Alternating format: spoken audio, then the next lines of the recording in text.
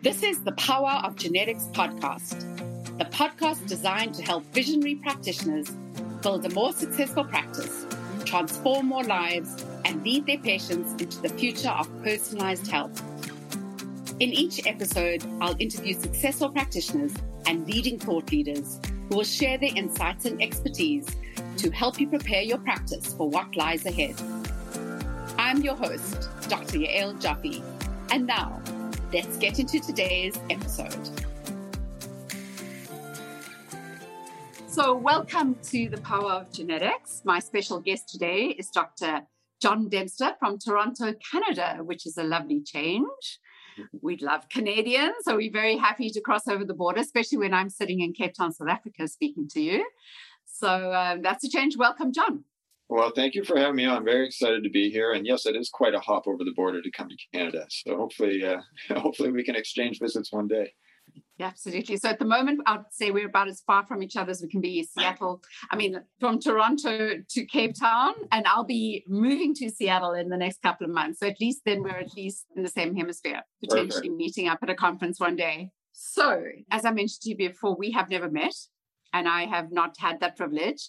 So what I'd really love to start with is, rather than me reading out your bio or sending them a website link, what I'm really, really interested to find is, how do you introduce yourself? Tell us about who you are and what you're doing now. And then what we really, really want to do is we want to go back, because what I always find interesting is we're going to try and what are those pivotal moments, those tipping points. But maybe let's just start with who Dr. John Dempste is right now.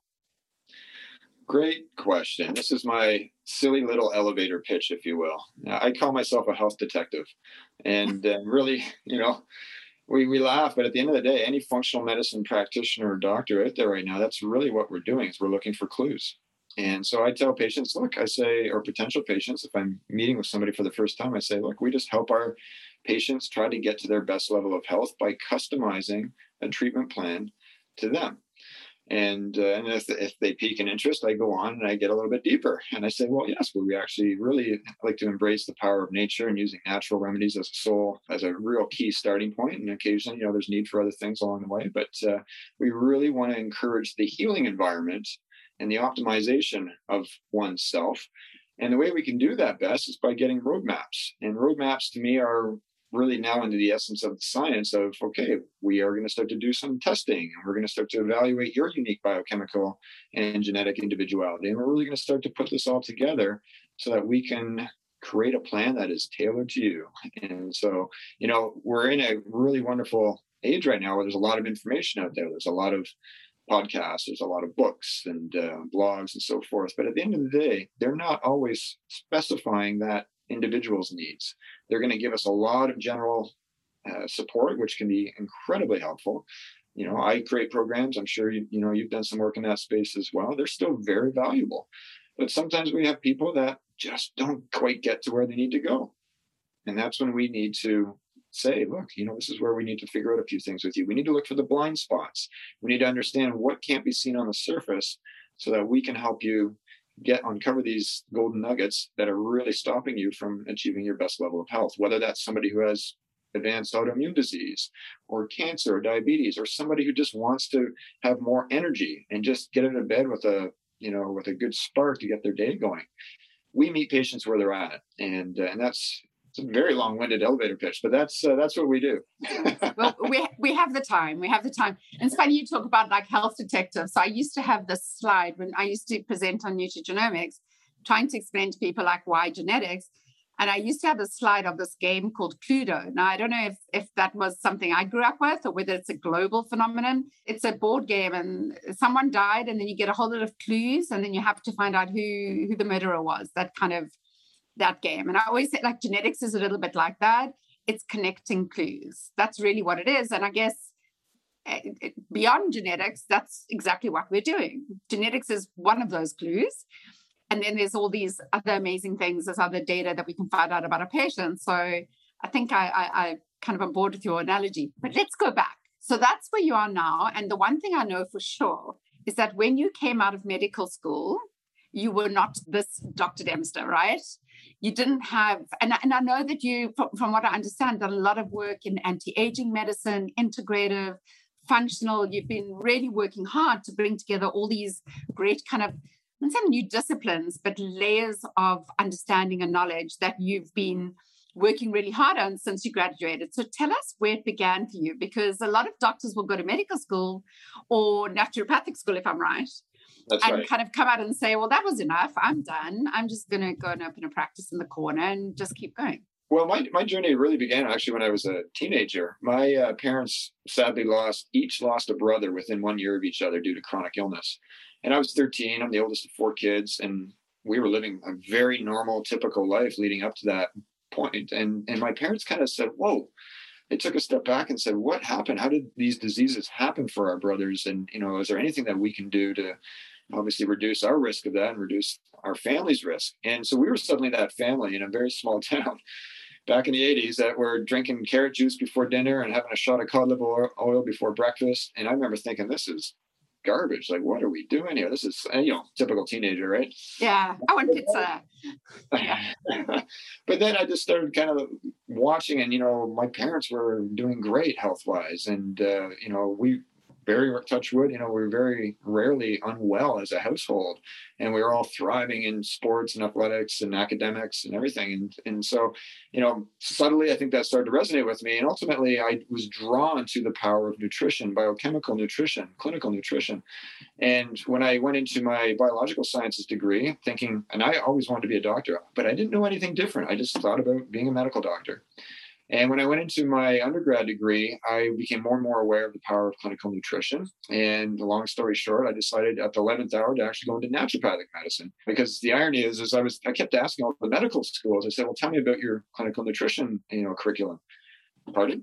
What curriculum? What curriculum? Oh, you mean nutrition? Yes. No, you get 3 hours. I'm like, oh, great. So what, 3 hours a week, 3 hours? Well, how does that work? No, you get 3 hours. And I know that's changed. I'm being, a little bit silly. Yeah, I think it's like 3 weeks now. I think it's 3 weeks. Yeah, and that's a huge improvement. And, and I don't say this to be disrespectful to any medical docs at all. I work very closely with them, and we have a great relationship. But that's where my decision-making was at the time. And I said, I need to really follow this part, because this part is what's fascinating to me.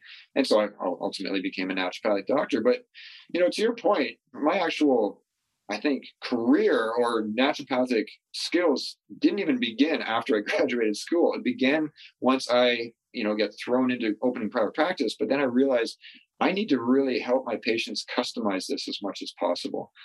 And I was, again, I had a lot of tools coming out of naturopathic school, which is awesome, which is phenomenal. But I wasn't fully an expert on lab diagnostics as much as I wanted to be. And that's why I pursued a fellowship in functional medicine. And I really found, and I was working together a lot with medical doctors and other naturopathic doctors and chiropractors who all had that same interest and passion, was to how do we customize this the best way we can to each person that walks through our door. And to me, that's when the lights just kind of even went on brighter. It's just been a crescendo. And that's really what I've niched down on in my clinic here in Toronto. It's called the Dempster Clinic Center for Functional Medicine. And I embrace everything naturopathic medicine to that clinic.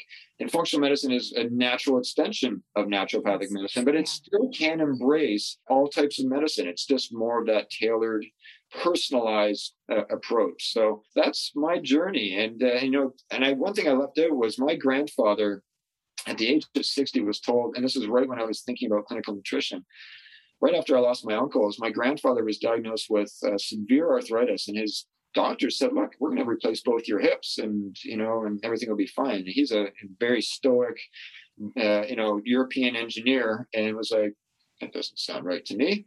So pre-internet, he hit the library and he cured his arthritis with changing his diet and taking fish oil. Wow. Now, it's not that easy. It's not that easy for everyone. No, it's not. No. He ended up becoming a case study for his surgeons, and he did the rounds with all the different residents and so forth. And, good for them. They brought him in saying this is, an alternative, and this worked for this gentleman. But that was also another aha moment that really showed me the conviction that where I was going is where I wanted to be. I mean, it's a great story because you made so many good decisions. So often I speak to people who, and even for myself, we took a lot of wrong turns along the way, hit a lot of kind of brick walls. But it sounds like you actually, I mean, when you made the decision to go indie and not go medicine, you knew the value of nutritional biochemistry. You understood it already. And so you could spend your career kind of really just layering and layering, which it sounds to me like you've done, functional medicine, integrative, because as you said, functional is so valuable, and that's my world, but it's a layer. And it's not the same layer as integrative, and it's not the same layer of anti-aging. And every time we engage with a different community, we're kind of deepening our ability to really customize and kind of find a solution. I mean, would you agree with that? I mean, why did you carry on after functional medicine? You're right. And to me, I think I constantly like to grow, just personally and professionally, and that's just me. And so I was looking to say, okay, what's got the best board certification out there for functional, regenerative, and anti-aging medicine? I actually did a triple fellowship on all three of those, but those were the layers that just to me was a natural progression on my interest level. And my interest in anti-aging medicine was not so much like the skin deep approach of the fillers and the Botox and so forth that some people might think of. My vision of anti-aging is optimal aging, which means let's slow down the degenerative processes, because ultimately, if we live longer, we age better. And we want to make sure that we're looking at all those biochemical situations that we have some control over. So that was a layer that was built on top of my naturopathic schooling and everything else that we've talked about. And from what I understand at the clinic, I mean, you have a very integrative clinic, from what I understand, in who you work with. Tell us a little bit about the choices you made around who you've surrounded yourself by. I do believe in the power of integration, and this is a big philosophy at my clinic. And I think, and this might just be me, but I really think that there's multiple layers of medicine out there that can all be helpful for people. I know some of us really get focused on one area and think that that's the only thing. I really truly think we all need to link arms. And this is what I love about functional medicine, as I think it's the language. It's almost like this universal glue that is starting to bridge some of these conversations between allopathic Western docs, between surgeons, between naturopathic docs, nutritionists, chiropractors. Put any part of the healthcare realm in there, psychiatry, massage therapy. We've all got a space. And so if we can start to integrate that and really, for, again, a patient-centered approach, this is sort of my theme today, is we've got to always provide what's the most important thing for that person. And so, yes, we have an integrated approach at the clinic. I do not have everybody on site at once. We have that would be a dream, but it's very tough to, I think, logically have that. So we have people that we refer to in the space of all these different therapists and doctors. So luckily, we're starting to have some great conversations with certain areas of medicine that might not have been so open before. And when I did my fellowship, there was 90% medical doctors in my fellowship, which is awesome. That's a sign that this is where healthcare is going right now. They're starting to say, hey, maybe there's something to this. And, and obviously there's a time and a place for prescription medications. They can absolutely be life-saving. But sometimes we don't need to start there. We need to come back to the core. And that's really, again, getting that blueprint, figuring out how do we support somebody from a healing environment, not just a suppressive approach. So let's go back and say, if you're someone who's just finished your degree, be it MD, ND, DO, it doesn't really matter, because my impression is actually our undergrad is actually less important than what we do when we leave university, because we really define ourselves as healers and in the decisions we make afterwards and what we seek out to learn. I mean, the undergrad's great, but it really is not enough by itself. So if you were talking to an audience of newly graduated health professionals, what is the advice that you would share with them? Because you've been successful, you've had a voice, and we know, I mean, literally and figuratively. So you've had a voice in that you've been able to help individuals, but you've also been on TV and interviewed. And I mean, you have a greater voice that is getting out to the public. And what is the kind of advice that you would give to someone who's starting out that would enable them to kind of follow the path that you've been able to do? Well, first, I think try to identify a niche. And, a lot of us are scared to come out to exclude any possible patient that we can help. We think, well, if I just niche down on, call it IBS, then I'm going to be excluding all these other potential patients. And obviously, you have to run a business as well. You have to make ends meet. So you do want to make sure that you're attracting patients. But don't be scared of niching down, because that doesn't mean you're not going to still attract others. niching down is also going to allow you to really start to be known for something. And then that may change. I believe mine has changed, a couple of times over my career and may continue to do so. But that would be the first thing to focus on, and start meeting with other practitioners that might be in that space to really ensure that that's where you want to be. And don't think that you're committed to that for life. So try to make a focus. Don't be scared of hanging on to that. And you can still attract other things around. But the other one I think that was the biggest help for me was get out there, make sure that you are, and these weren't available when I started my career. We didn't have the power. No podcasts. That's right. Podcast. But I was able to get on TV and I was able to get on radio, and that may not be for everybody, but you can definitely set up a talk in your library. You can definitely set up in your local library. You can definitely set up a talk in your clinic, and you can have a standing talk there once a week, so forth. Those are also super effective ways to become known in your community. And if that's not your jam, today we've got all sorts of technologies that, you can literally just speak into a camera by yourself and broadcast that. There's ways to do this right now, and leveraging technology and Facebook Lives and everything that's out there right now. Absolutely. It makes it much more, I would say, easier than it used to be.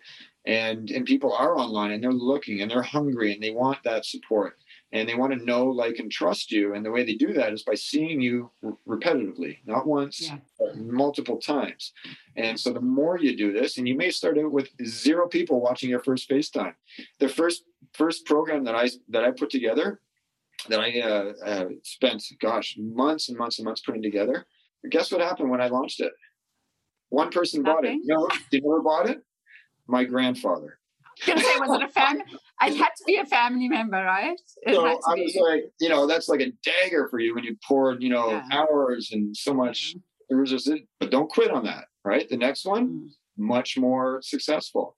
And, there was a point with some of the summits that I used to host online were the largest in their space at that time on the whole internet, if you will. And we've since moved on to other projects, but it's going to start off very, very slow and low, and don't be discouraged.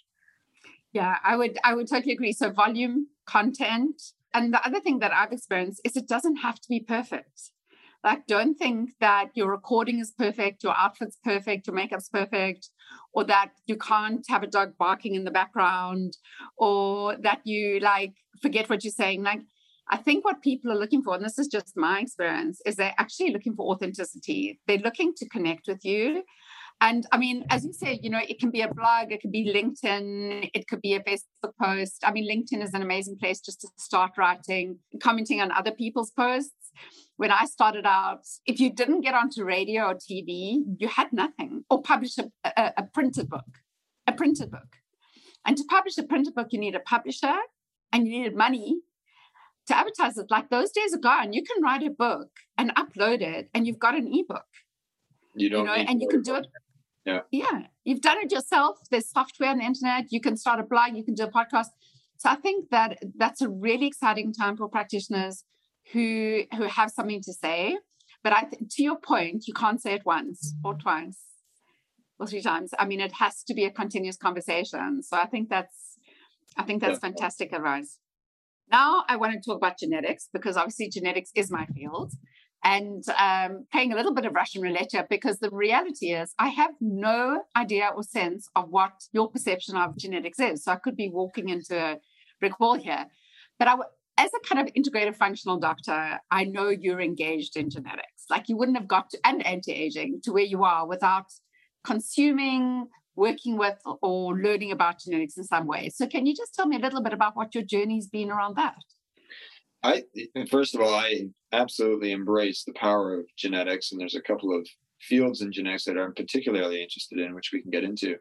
But we need to recognize that obviously this is part of our healing and our optimal health potential. If we're trying to achieve that, we have to look at our blueprint, and we've said this numerous times in this interview. And one of those, I would say, fundamental blueprints is understanding as much as you can, your genome. And this is obviously an area that has evolved a lot in the last 25 years, probably even more so in the last 5 years, and will continue to do so. It's a fascinating world. Now, one of the other things that I think is important to know is that you can't do certain genetic tests in certain parts of the world. We're in a very, and I used to run all sorts of genetic tests in my clinic, but we're in a very interesting political landscape, I suppose is the word, in Ontario, where we are restricted as to which tests we can run now. Now, that doesn't stop me from recommending using a genetic profile for my patients, but it's been a little bit of a different landscape lately. So we certainly embrace it. My big passion and is tied into all of this, into the genetic world, is the epigenetics of what we can do as functional medicine doctors. And epigenetics, for everyone who's listening, who follows you, probably already is well aware of this.